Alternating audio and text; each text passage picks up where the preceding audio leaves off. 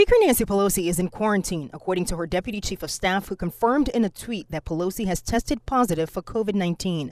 The tweet went on to say that the 82-year-old is vaccinated and boosted and is not showing any symptoms at this time. Just yesterday, Pelosi was at the White House with the group standing next to President Biden.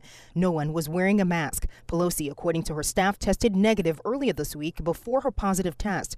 The White House says President Biden tested negative for COVID on Monday. Abubey, ABC News, Washington.